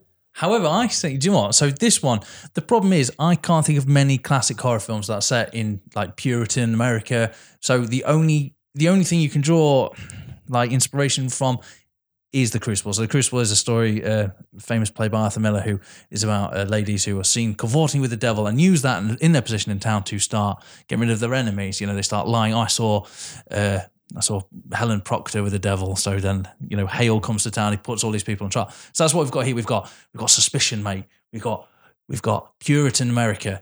It's not good. It's not a good place to be. You know, free love. There's a lot of reasons why I wouldn't want to live here in 1666. No electricity. There's no electricity. No internet, mate. You're picking up that phone, mate. No. It looks cold. Looks damp, smelly. Cold. I don't think it caters to vegetarian diets very well. I also don't know what you do. I'll never understand that back in the day. What do they do? Did they just sit around and go, I don't plan on dying today? It's like you see a load of kids like playing, like holding hands and doing like a ring of roses, kind of reciting a nursery rhyme. For like 16 years you'd be doing that. Yeah, fuck it, that's boring after like half hour. Yeah, exactly. I'm giving it half hour, James. There's no way they'll be this happy. Your teeth will be falling out. You'll be full of like spots, and your hygiene will be horrible. You never feel clean. But every hour you get to go pray. Oh, I ain't praying. It's the bleakest out of them all. It is the bleakest. But I wouldn't want to live here. But you know what it does? It makes it. Do you know what? He is the weaker of the three, easily. However, I think it's because it has to be. How best to describe that? It is a decent payoff. And the writing is very good. The only problem is, I'll be honest, I do find it hard to distinguish. Great thing, they get the cast from the first two films and they bring them all back. So there's characters, there's actors from part one and actors from part two in a smorgasbord of them all. They're all here. That works. I like that. I actually quite enjoyed that. I thought it was pretty cool. And there's kind of a reason for it as well that you find out at the end of the 1666 part. There's a part of it. It's Dina being put in the place so she can see how it unfolds, and that's really cool. So it uses characters that she knows. However, it doesn't explain about part two because she never met them. But let's move on. What it does is it's very slow. It's very, very plodding. Not a lot happens, but when it does happen, it is worth it. Including quite possibly, while it might be the weaker of the three films, the scene where they go into the church and they see what the pastor has done. Do you know what, mate? That was the best scene in the 3 films, and that was fun. That scared the piss out of me. It's very, very well done. Very well done. And it's not played for cheap thrills. It's horrible. There's no jump scare. They walk in there and they see what I can only describe as your worst nightmare. And the guy, I'd never wrote the guy's name down. The guy playing the pastor, wow, phenomenal job you have done there, son, because you have easily become one of my favorite villains, and you're barely in this trilogy, and you were fantastic. Heinous crime, religious. I always like a religious element. However, it does a very good job of paying homage to this type of story, like witchcraft tales. They are slow. They're not like, body counts. It's suspicion. It's about what it could mean. And you know what? Whilst it is weaker and it does drag parts of the first part of this one does drag quite a lot, I still think it's worth the payout. It's very good. It does such a good job of continuing the overall story arc. And you inject characters like Pastor. The Pastor is fantastic. Dina, she's not Dina anymore, is she? I've forgotten the actress's name. She's again phenomenal in a different role. She's brilliant. Kiana Madeira is now playing Seraphia or living or reenacting the events that unfolded through her eyes. Yeah. And what you've got here, mate, is you've got a slower film, but within reason. There's a reason for it. They haven't just slowed it down for purpose. It's an homage to the slower films, the thrillers. What also is weird about this time and why I wouldn't want to live there is you're right, you get and it's particularly males, coming up with lies or whatever and whispering to the town, and then all of a sudden the town are against you. Yeah, and the next thing you find yourself being burned at the stake because you're a witch. In a scene where there's people that not met her going, she's a witch. Yeah. She's like almost Very a montage quick. where everyone's like, she's a witch, she's a witch. And all starts because the player's got a small penis. Man. But then if I was the accused, I would be like, you do know there is an actual witch on the border of town that we all know about who lives in the woods on her own. Yeah, she leaves out their jurisdiction though, and the people of Union, because it's before they've split up. They love the rules. They're like, whoa, nothing we can do. And nothing we can do. That was another thing that I loved about the 78 movie is they're at the camp, they're at the campsite, Camp Nightwing, and one of them goes, oh yeah, this is built on blooded soil from events that happened, and you're like, oh, just say Indian burial ground, just say it. But yeah, the third one, there was enough of it to be like, okay, we'll get it now. And luckily, for me, the maybe the less interesting 1666 part of it does resolve pretty quickly, and then we go back to 94 where the story can unfold because new evidence has emerged as to who maybe is the real person behind all of this. What? Oh my god! And it does. I went to that third movie being like, it's all fucking smoke and mirrors, mate. With something's amiss, certain events will unfold, and we'll find out that this person wasn't bad and that person actually is. And although it did go down that route, I wasn't mad with it. I wasn't mad, and I was actually surprised somehow with the reveal. And I thought the reveal was really good. But the second part of the film, which is set in 1994 again, so it reverts back what is technically present day. It is no longer, I don't think, when I was watching it was no longer an homage to 94. It was an homage to horror films now in a scene where all the serial killers turn on each other. It was like the Versus era. Yeah. And I was like, that's cool as well, because it's an homage to actual present day where everything's kind of over the top. There is no storyline. People are just hacking each other up because they're bad. And I was just like, it's Freddy versus Jason. That's what I'm seeing. Yeah. And the best fun I had from these films, and if you're a casual moviegoer, you might actually be a turn off for you. I loved the shit that was going through my head when I was watching it. I was like, oh my God, they've done this. Oh my God, I've done that. That was the most exciting part. I was like, what are they going to do next? And so far, every film had explained like a pillar. We call them tropes. It had explained a trope from every genre of film. And I was loving it, mate. To be honest, I was actually loving it. And what the third one does really well that you're alluding to there is that in the hands of someone who clearly loves the source material, not just the R stand, but the horror, there is that element of, wouldn't it be fucking cool if these two fought each other? Oh, no, we're getting that. Yeah. And so I was like, yeah, the payoff's pretty cool in the end of the third movie. Again, full of as many holes. The big thing I couldn't get my head around, and it's no spoiler, but there's a particular tree that plays a part in all three movies. Yep. The fact that in the third movie it's in the middle of the shopping centre, to give the idea that they built a shopping centre, not that they picked the tree up and put it in the shopping centre, they built the shopping centre around the tree. I really couldn't get my head around that bit. I'm like, seriously, there's something under the tree that they need to dig up that has not been dug up yet. So what I really liked about this, what I loved about this was the implication that maybe the witchcraft had stopped it. Like every time they went to go pull it up or something, that maybe there was a curse and they would go, we can't touch the tree, so we have to build around it. However, that's thrown out because in the second one, they built like a fucking play part around it. there are kids pretending to like hang each other off it. So turns out that theory was bullshit. Yeah, and there's a lot at the end of it. I do think it was made as a trilogy in mind, and they thought of the overarching storyline. But there's a lot in the third movie that I was like, so if that's the actual thing, then why did that happen in the first? There's a lot of that. There's a lot of like, when you find out why the serial killers are resurrected over the 300 years, and this, but they only go after a certain person who they smell the blood of and they're after. So why did they kill that person in that film? There's a lot of that I was a bit confused about. And there's a lot of bits where I was like, so you've just gone through an underground tunnel and you're now there. Why didn't the killers come from there? Why did they go the long way around? There's a lot of that kind of stuff. But it does well enough to cover its holes just when you find out the actual reason for it. It does enough just to cover itself so it can say, oh no, this is why. Not like a realistic version. It just does enough so it can say, nah, fuck you. So it's not a flaw hole, it's a feature. I alluded to last week when we kind of set up we were going to do this, that this is now, the director of the movie, I forgot the name now. That's I've got it. Leigh Janiak. Leigh Janiak. We were saying has the appetite to turn this into a big universe, and already has done so because they've even got themselves a little after scene credit. Oh, did they? I didn't see that. Yeah. Oh, yeah. There's after scene mid credit. Someone picks up the book of curses and spells and runs away. You never see who it is. Right. And has come out in recent days and said that they plan off like. And this is, last week you said they use this now as a term, as a verb, it's a John Wick style film. They want to MCU it. Yeah. So. Which I'm all for, actually, because I think a testament to these three, if they did another trilogy at some point and they did like a werewolf or a vampire, a mummy. That was the only thing I was genuinely missing. They even snuck in The Exorcist at the end of like part one. The only thing that was missing was like a creature feature was in, you didn't get a werewolf or a vampire. It would be like, talking about like the smart choice earlier, it would be a Creature from the Blue Lagoon style. Yes. Because vampires and werewolves have been done. Yeah. And everyone knows the Creature from the Blue Lagoon, but can't really put a pin on like the movie or remembers the film. So actually that would be really cool, is that kind of swamp-like killer. Yeah. Because werewolves, it's like, well, it's not full moon, so fuck off. You know what I mean? Like vampires. Or just like have some dog treats on you. Just like, off you go. Or silver bullets, because they're everywhere nowadays.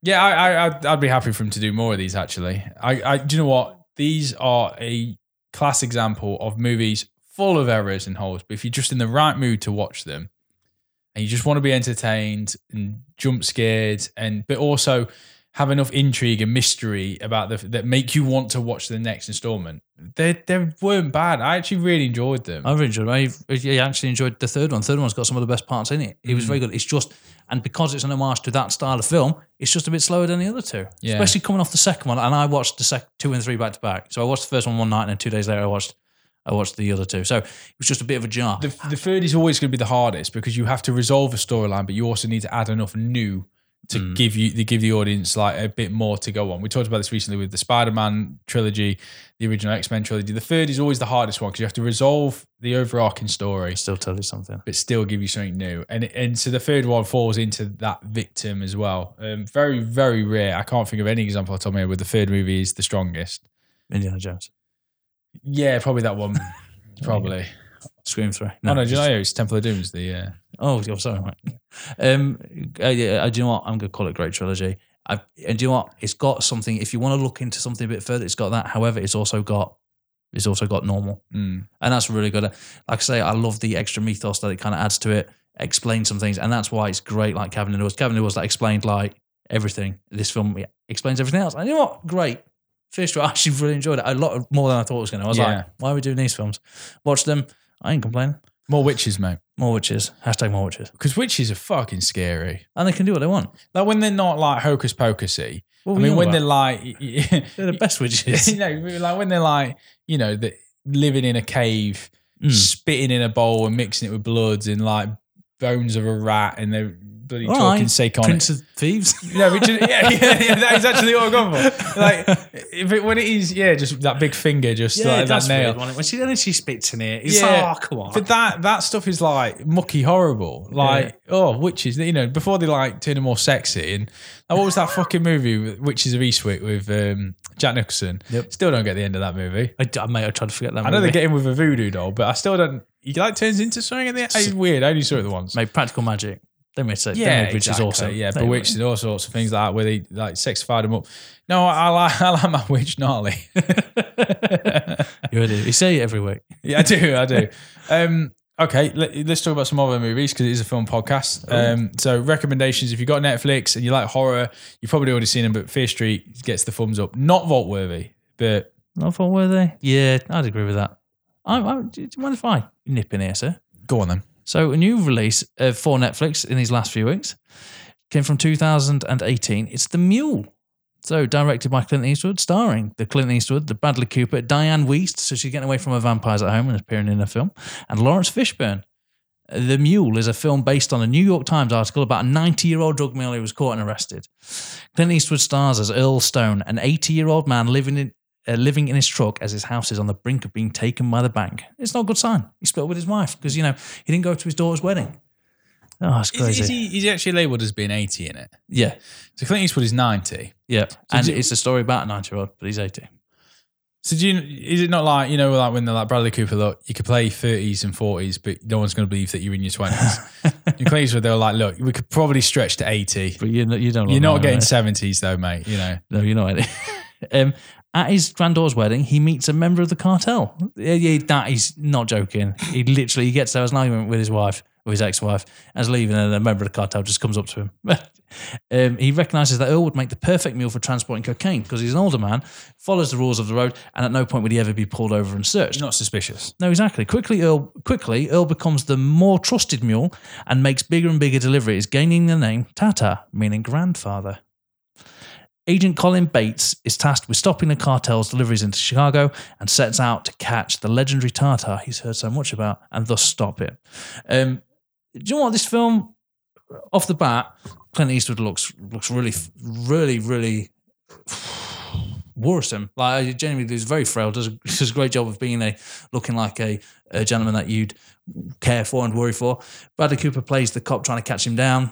The problem is, there's no tension in this film. Like, there's no tension whatsoever. There's a scene, we'll call it the heat scene, where Agent is going back and forth trying to find Tata. And Clint Eastwood, they're in the same diner.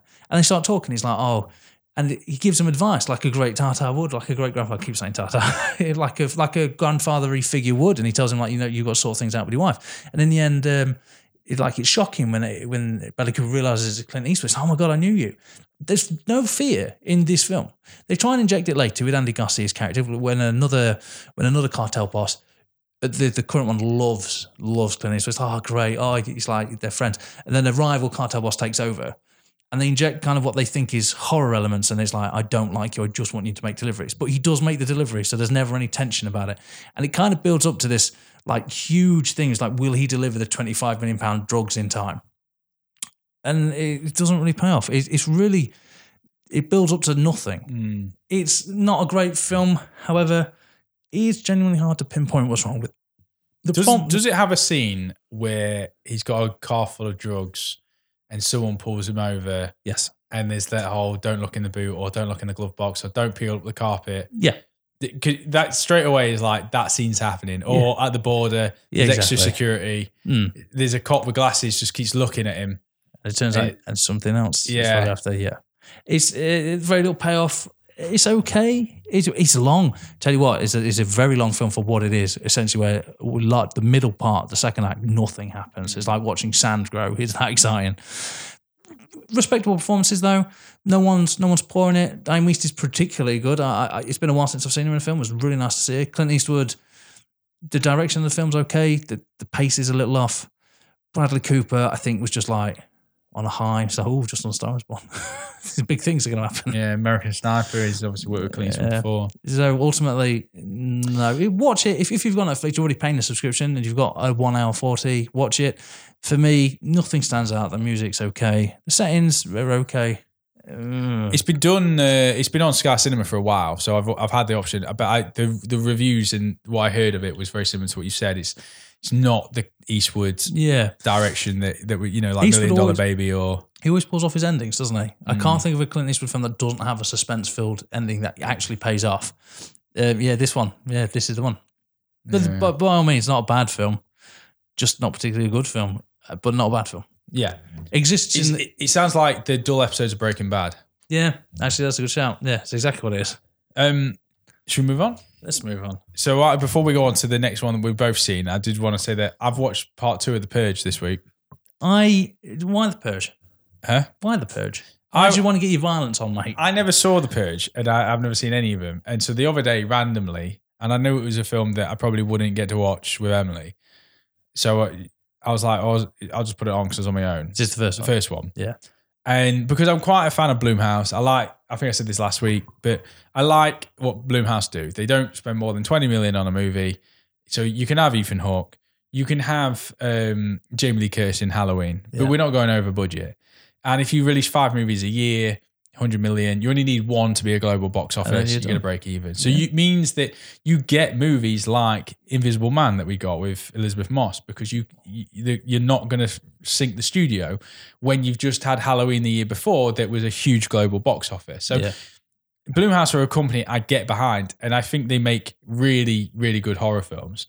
So I was like, all right, the first Purge movie, let's give it a go. Like, where can you go with that storyline? I can't on paper see it. I can't see this idea that for 12 hours, 1 day a year, all crime is legal, including murder. And I thought straight away, well, it's going to have these undertones of rich and affluent versus poverty and stuff like that. And that doesn't happen. It apparently does in the later films. It does in the first one. Yeah, but more so in the later ones, apparently. I've only seen 1 and 2 so far. But I watched the first one, I was like, I like Ethan Hawke. Ethan Hawke has done a few horror movies like this where you're like, it's Ethan Hawke. He's a big actor. He doesn't mind fucking getting slayed in a scene or whatever it is. Lena Headey as well. Lena Headey, yeah. First movie, it was all right. I quite liked the first one. There's a bit about it, and I get that it's supposed to be tongue-in-cheek, kind of, satire-y, horror-y, stuff like that. But there is the first one is a bit too much of like, I can't kill, fuck it, I'm going to kill a shit ton of people. Yeah. And then there's like, oh, thank you for saving me. No, it's because I want to kill you in a worse way. Oh, what are the odds? Like, there's a lot of that I was like, yeah, but you just wouldn't do that. And there's a scene in particular at the end where it's like, they're all gearing up to stab some kids in front of the mum. And I'm like, who writes this shit? You know what I mean? Like, The Strangers pulled it off of being a horrific, I think stabby horror film. But that's the worst part though about me is, that's the worst part. It's like, I mean, this film's pretty old. The spoilers are that the people that they know kind of like turn on their backs. That's the part that's scary because at the beginning of the film, they're all like, oh, come over for dinner, implying that if they'd actually come around for dinner, they'd have been murdered. Yeah. So that's the kind of stuff that I don't think the execution is brilliant. Like the whole idea that there are some other crazed people trying to get into the house so they can torture and kill is a black man, isn't it? They're trying to kill him. And then, it's like, oh no, we're going to come in and just get him. So I can't really trust you. But at the same time, that guy who I've never seen anything else, the villain, if you're, is so over the top. It's actually quite fun. It's like, but that's what. So this is the thing. It works when you're playing the Joker. Yeah. But and I've seen this quite a lot in horror movies, particularly around the 15 rating. But where you've got a over the top nice English or well spoken villain who's like, I don't want to kill you. I just want to slit the neck of the person you're helping. Yes. It's like, but who are you? And what do you do for the other 364 fucking days of the year? Like, serve coffee? Bet you was a teacher. The fuck are you doing? Like, where'd you work? The clown store? It just doesn't, I was a bit distracted from that. I do like this actually works quite well, but it's at the same time as mockery. It's like for some, when they're looking on a security camera and like the two females and the other, they're just like on the swings or they're just like pissing about. I really liked those bits. I actually thought they were quite good. However, at the same time, why?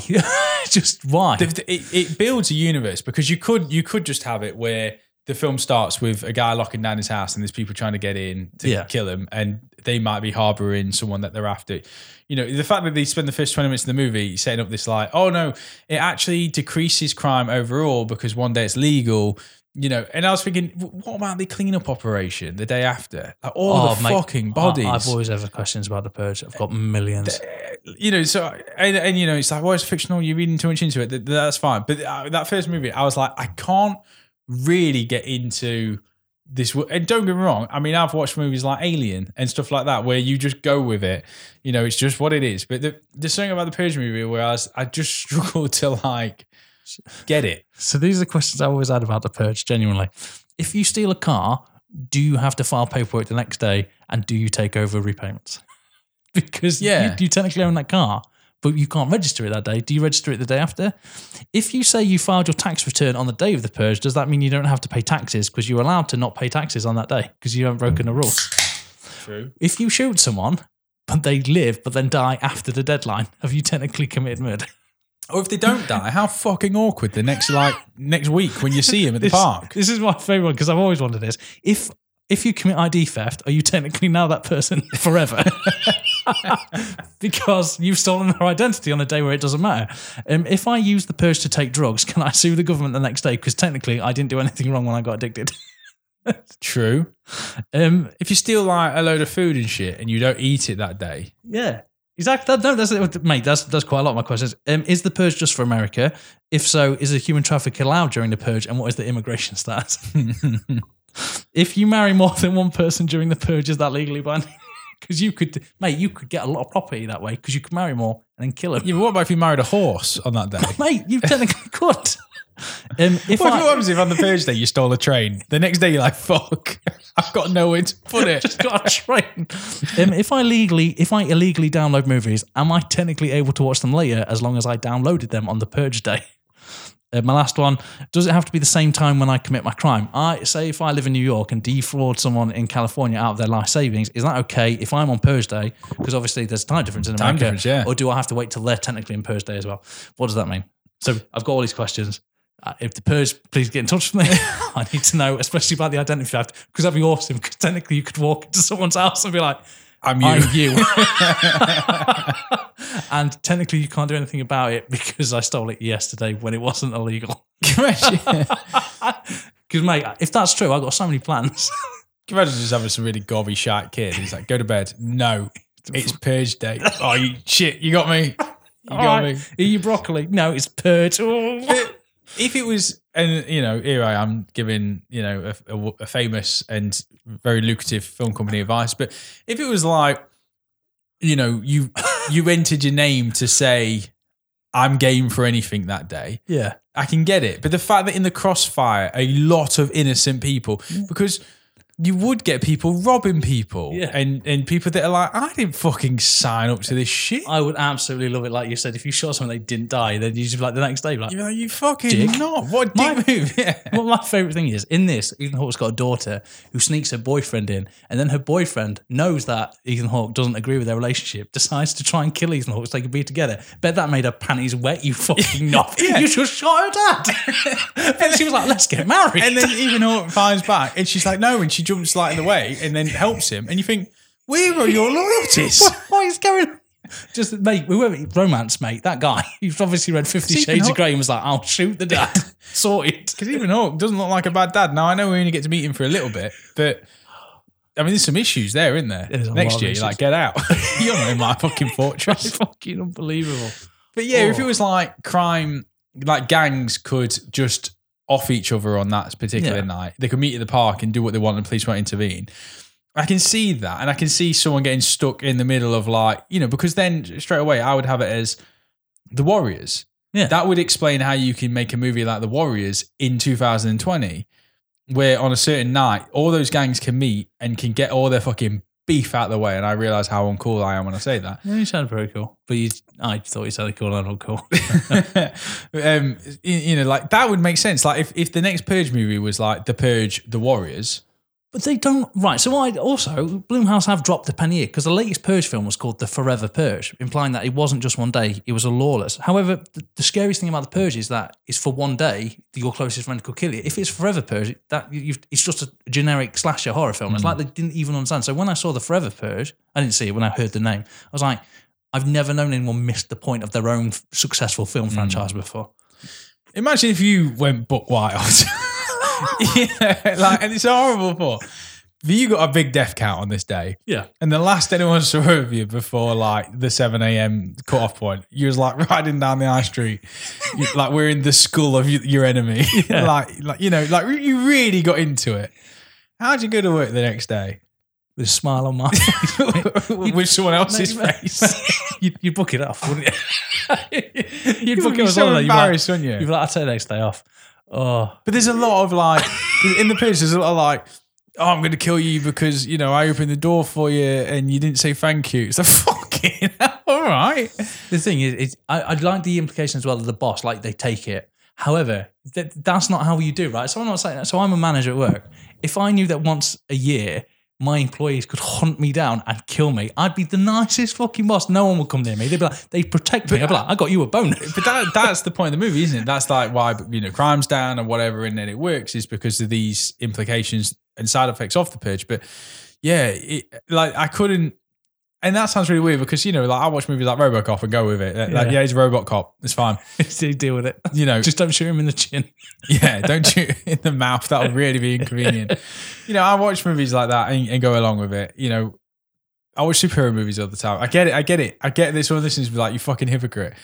But there's just something particular about the Purge that I was like, I just don't buy it. What I love about it is, has anyone asked you this? It's like, what would you do what would you do during the Purge? When I got asked it, it was like, I wouldn't do anything. What do you mean? It's like because I'm a normal fucking person. I don't want to go outside and beat someone to death. Probably have an early night, I imagine. I might, if it's fine, I might try and steal someone's ID. But other than that, probably fine. Thank you. Because that's it. That he really implies that everyone is a murderer at this point. That everyone has murder in them. I watched the second one as well, which he's kind of a bit better because it does have more of a storyline. It does have a storyline, and there's nothing wrong with the first one. I quite like home invasion movies, and thank God you said movies at the end of that sentence. I love home invasions. But the second one, but the reason why I'm talking about it is because it's got Frank Grillo in it. Oh yeah, who is in a movie that we both watched this week, new on Amazon, and we have to talk about for the remainder of this podcast. And that is Boss Level, a film that I saw the trailer to what feels like forever ago. Yeah. And was like, that movie is the tits. Never did I think it would come out of cinemas. COVID or no COVID. I was always like, that's coming straight to streaming because it's got Mel Gibson in it. But because it just looks so over the top and zany and crazy. And Frank Grillo, awesome, because he's really worked his way up to leading man. That's what I was going to say. He's in the first series of Prison Break. He's not a prisoner. He dies in the first season. So, he's not like a main character. That's the first time I saw him. And do you know what's really weird? The evolution of his body. I think he might be the most ripped Hollywood actor I've ever seen. Good shape, hasn't he? He's really. So when you get into that situation, I'll go just whilst we're talking about Frank Grillo, not Boss Level, I reckon he's going to hit his own DC. He's going to get his own DC thing soon because he's in superhero shape. He can't really do Marvel because he's the villain. He's Winter Soldier Crossbones, wasn't he? But he was such a lower villain. He wasn't worthy. I reckon you said, he's now leading man. He could be. Do you know what I was looking at him? Punisher. He'd make an awesome Punisher. Yeah. I mean, we have got an awesome Punisher. We have got, but say something happened. He would be an awesome, Deadshot. Lobo. Yeah. He could hold a franchise. Quite surprised that they didn't stick him in Suicide Squad in the big role. Yeah. He's got that. He's got the physique. He's got the charm. He's got the acting credentials, and I think he's done really well actually to kind of go up the ranks like he has done. I was just looking at his filmography, but he is busy. I mean, if you think his latest movies, The Hitman's Wife's Bodyguard, yep. But he must have 10 films in pre and post production coming out. Yeah, he's a hard working bloke. He's also a bit jaded because he was in Jiu-Jitsu that I saw recently, which was fucking terrible. He was in that Cosmic Sin. But again, you're Frank Grillo, you're working up the ranks to become a leading man. You say yes. You're going to work with people like Mel Gibson, Bruce Willis, these people that, their careers are on the downward slope. But I imagine he came up the ranks, these of being his idols. Why would you not star in them? Exactly. So this movie then, Boss Level, is about a guy who keeps waking up a Groundhog Day the day of his death. Can I just say that I love this. I've yet to see a bad film with this kind of style on it. I love when we talk about storylines. This is my favorite storyline. It's very playful. I love it. I love the fact it's now that was brand. You know, Groundhog Day came out, and then it was just for comedy. Then the X-Files did an episode about a bank that keeps exploding, and that was brilliant. And then now it's branched off. A few years ago, they did Happy Death Day, which I loved. I still think is an underrated horror classic. And Russian Doll, the TV series. Yes, that's brilliant as well. Like Bushka Dolls or something. I can't remember. That's really good. There's season 2 coming out. Can't wait to see it. And now it's moving on to action. I think there was like a Taye Diggs TV series, which was kind of the same. Every episode was a day that was replayed. However, I really like this storyline. Yeah, he wakes up, lives out his day with a high pursuit of vigilante killers and mercenaries after him. And he's never, at the beginning of the movie, he says he's never survived past lunchtime. Yeah. And every time he gets, 12:47. Every time he dies, he wakes up back in bed with a killer, you know, with a knife inches away from his neck. And it is so gloriously action. You know, like it's not like he wakes up, has a cup of coffee, goes downstairs, and then someone's, you know, in the lobby of the foyer. Someone tries to chop his head off straight away. Literally, he has to wake up ducking because someone's swinging a blade at his head. Then a helicopter pulls up outside his window and starts firing into his building. It's like there's no rest for this guy. The first fight scene that you see him is so choreographed, so brilliantly. Like next level, is he gets up, he makes a cup of coffee whilst he's fighting this bloke. It's absolutely hilarious. And it's got the inner voice. So Frank Grillo narrates it. So you as the audience member, he's talking to you. He's like, "This is my life. Every day I wake up, this fucker's trying to kill me." And he's like, left leg as he's putting his trousers on. He's like, shirt as he's ducking, like the knife blows. He's like, "Now where did I put the coffee?" And he grabs it. This guy's still swinging, and he's not even paying attention to him because he's, you know, I think we join him on like day 147. Yeah, something like that. So he's well versed in this fucker trying to kill him. And like I said, the helicopter and literally the movie's like 90 minutes, but the first 20 minutes is just showing you him dying in a fucking montage of scenes. I thought it was longer than that. I thought it was nearer 2 hours. Well, this is the thing, right? So I watched it and I thought it felt long. Oh, and then when I looked on IMDb earlier, it said 92 minutes. Oh, 92 minutes. Well, because I've got the only, we'll get into it. I thought the one thing that went against it is actually got it's a long film. Yeah, it could be wrong. It could be we could find a typo on IMDb then because. Oh my God. Yeah. How much fun would it be? It says it's 1:34 on. Yeah, I was going to say it felt nearer 2 hours because it does. And that's easy negative, but I don't want to focus on it. It just feels at points like a very long film, especially in the middle part. Yeah, well, this says it's 94 minutes, but it does feel a lot longer than that. Anyway, it's do you know what? It's fun characters as well. Absolutely love the assassins that come from him. Now they're all pretty good, and you said Mel Gibson's in it. However, Naomi Watts, who I haven't seen in an age. I thought that was really cool, yeah. I love that touch, but can we just say, I am Guan Yin, and Guan Yin has done this. She is MVP. So she uses a sword, and his introduction when he talks about them, he's just like, "I fucking hate this bitch." And then, because she says this every time she kills me, and then she cuts herself and goes, "I am Guan Yin, and Guan Yin has done this." And her hair just is in the wind, even though she's indoors. Yeah. She is so good, played by...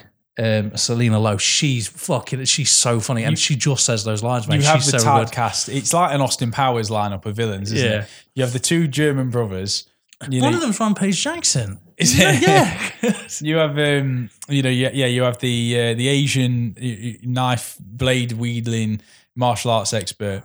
You have the explosives expert. You have the guy that looks like him, the doppelganger, and then you have the brutal hillbilly. Yeah, and you have all these henchmen that are that's such a kind of love letter to B-movie action films. I think the script's really good and it's witty. I think it's really funny in places. It was engaging. It's so violent. Like Frank Grillo must have the record for the most deaths in a movie because he must die 100 times in this film. Oh yeah. In there's a really good bit where he's like, he says, he goes, all deaths hurt, but this is the worst. He goes, oh no, maybe death 50, like 37 or something. And then he gets shot in the nuts. And it's like he's got some really good comedy to it, but he's fucking so brutal. And then it has the audacity in this action film to try and throw in a love/broken fractured family storyline that fucking works. Yeah. Do you know what really plays as well, really good in this film, is that he is almost a caricature of the alpha male. Like, he's a former Navy SEAL or something. And he's taking the piss out of him. So he's like, he's gruff. The night before he was drinking with strangers, sleeping around, and then he kind of like turns into like a real person, but at the same time needs his alpha skills, whatnot, to go up against Mel Gibson, who, mate, is come straight from The Expendables. He's got the same cigar, he's got the same ham, he's ready, mate, to chew that scenery. But he gets some good dialogue. Like he gets he's very good in it. He gets the awesome villain speech in it. The soliloquy of like talking about a time when he was on the battlefield and he witnessed something, which is a big metaphor for how villainous he is. And he gets all them things. There is a fucking brilliant bit where he stabs Frank Grillo and he goes, "Is this a Japanese katana sword?" And then the lady's like, "No, it's Chinese." And he goes, "Don't bring race into it." Because generally this is about race. He's got some really good bits in that, and it has the sci-fi element to it. There's a storyline about Naomi Watts kind of creating a machine that can make someone go in a time loop. I actually didn't like that. I didn't need an extra. I know you needed to in this film, and you can get away with it in Groundhog Day because the idea is that he needs to get better. You can get away with it in Happy Death Day because she needs to stop the killer from killing her. However, in this one, I was like, I don't really care. Yeah, I mean, it's awkward, isn't it? Because I didn't think this film was going to end with a resolve. I thought it was going to be one of the movies where he just keeps going round and round, and that was the point. I do like how he figures things out the more he does it, and each time he kind of gets the next 5 minutes. The perfect example is this, and she's criminally underused. And I realised something when I was watching this film. I love Michelle Yeoh, mate. I love her. I absolutely do her. And he goes to a bar, and he always has to get her by a certain time, otherwise she takes the last seat. And I love that because he's petty, because he spends like the last 100 days just drinking. He wants to get as drunk as humanly possible because he's never survived past 12:47. Absolutely fantastic bit. And then he always beats it. And it turns out she's like a skilled swordman. And there's a montage where he goes to train with her. And it's the funniest because every time he sits down, he goes, "I'm a complete beginner. I've had a teacher in the past and I'm getting there. I'm pretty good. I need to see how I am." And then the last one is like, "I'm a martial artist. I just need to see if I can beat you." And it's just fucking brilliant. I really liked it. It's got a payoff as well. Yeah. It's all very funny. It's do you know what the best word to describe this film is? Fun. It's genuinely quite fun. I really do you know what? He is long in parts, but there's a storyline. There's also, they do a really good job of foreshadowing, like when he goes into a certain building and all the cameras go wispy and funny, and then you're like, there's something there, pays off later. The characters are quite annoying. Ken Leung is in it. He's brilliant. He's playing his perfect role. Playing Ken Leung. Playing Ken Leung, exactly. And more Michelle Yeoh though. Yeah, I really like this. You had to have someone like Frank Grillo as the main guy in it. You have to have that like guy who looks like he's woke up a bit hungover. Yeah, not a morning person kind of feel. You couldn't make this movie with, like a new and up and coming, young actor. It needs that just over the ridge kind of character that really looks plays like into this. Do you know what? He's very bulky, but at the same time, you can tell he does a lot of his own stunt work. He actually must be in very good athletic shape because he's very bulky, but at the same time, he's able to move very quickly. He's just very good. We've tried to term this phrase before. He's a very good body actor as well. That they don't always necessarily get their credit when they spend a lot of their time on their physique to look the part, but also to be able to do the part. If that makes sense. He's very physical. That's what I'm trying to use. He's a physical actor, and it pays off in this film because he's fucking expert. Yeah, well, look at Tom Cruise. It's worked wonders for him. Exactly. Well, I love Frank Grillo was fantastic, and this is the sort of film where he shines. He does some crap moves, but at the same time, so is Nick Cage, and we love him.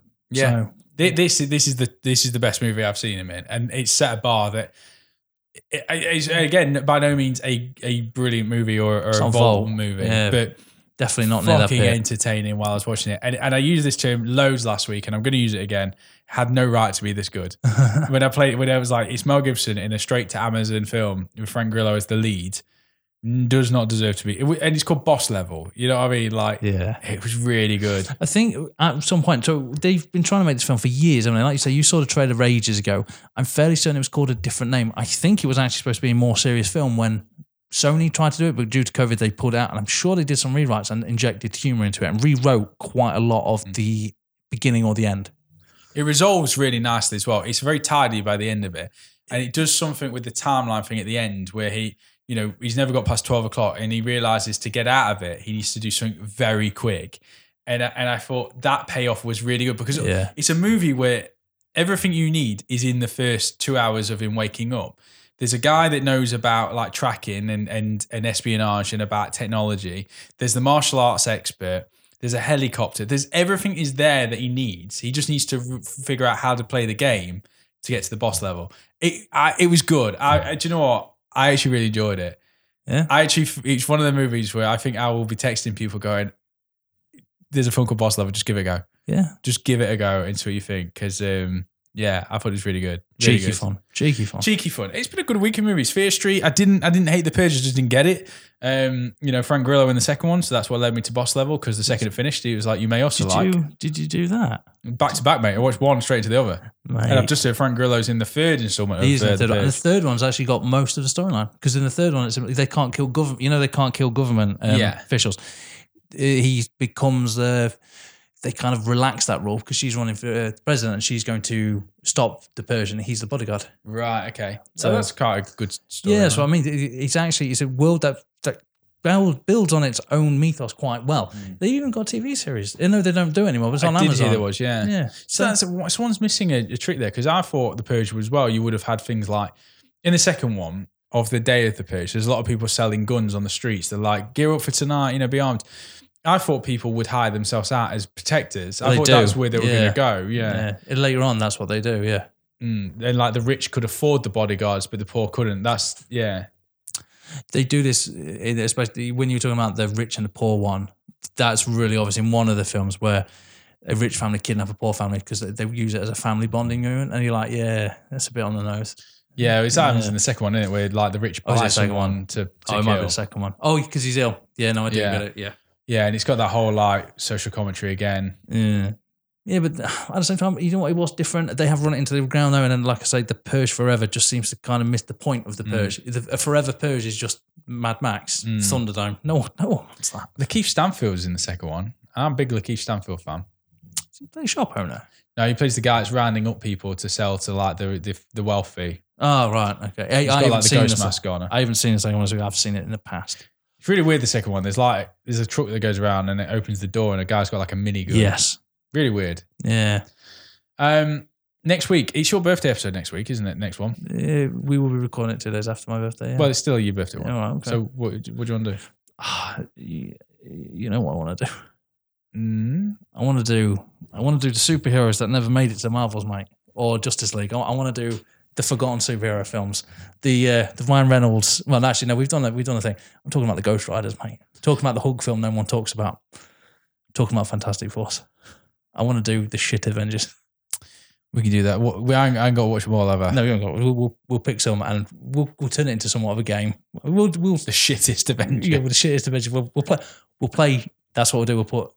We'll play shit Avengers top trumps. There you go. Somehow we'll make it work. That'll be a thing. There you go. Cool. So all of Marvel's pilot and tested ones, which they now try and forget that they made. The ones that they sold off to save the company. Yeah.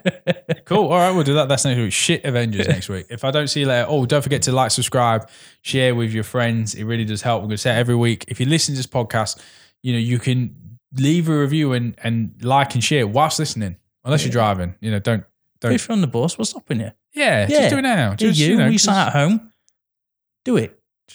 A little 5-star review.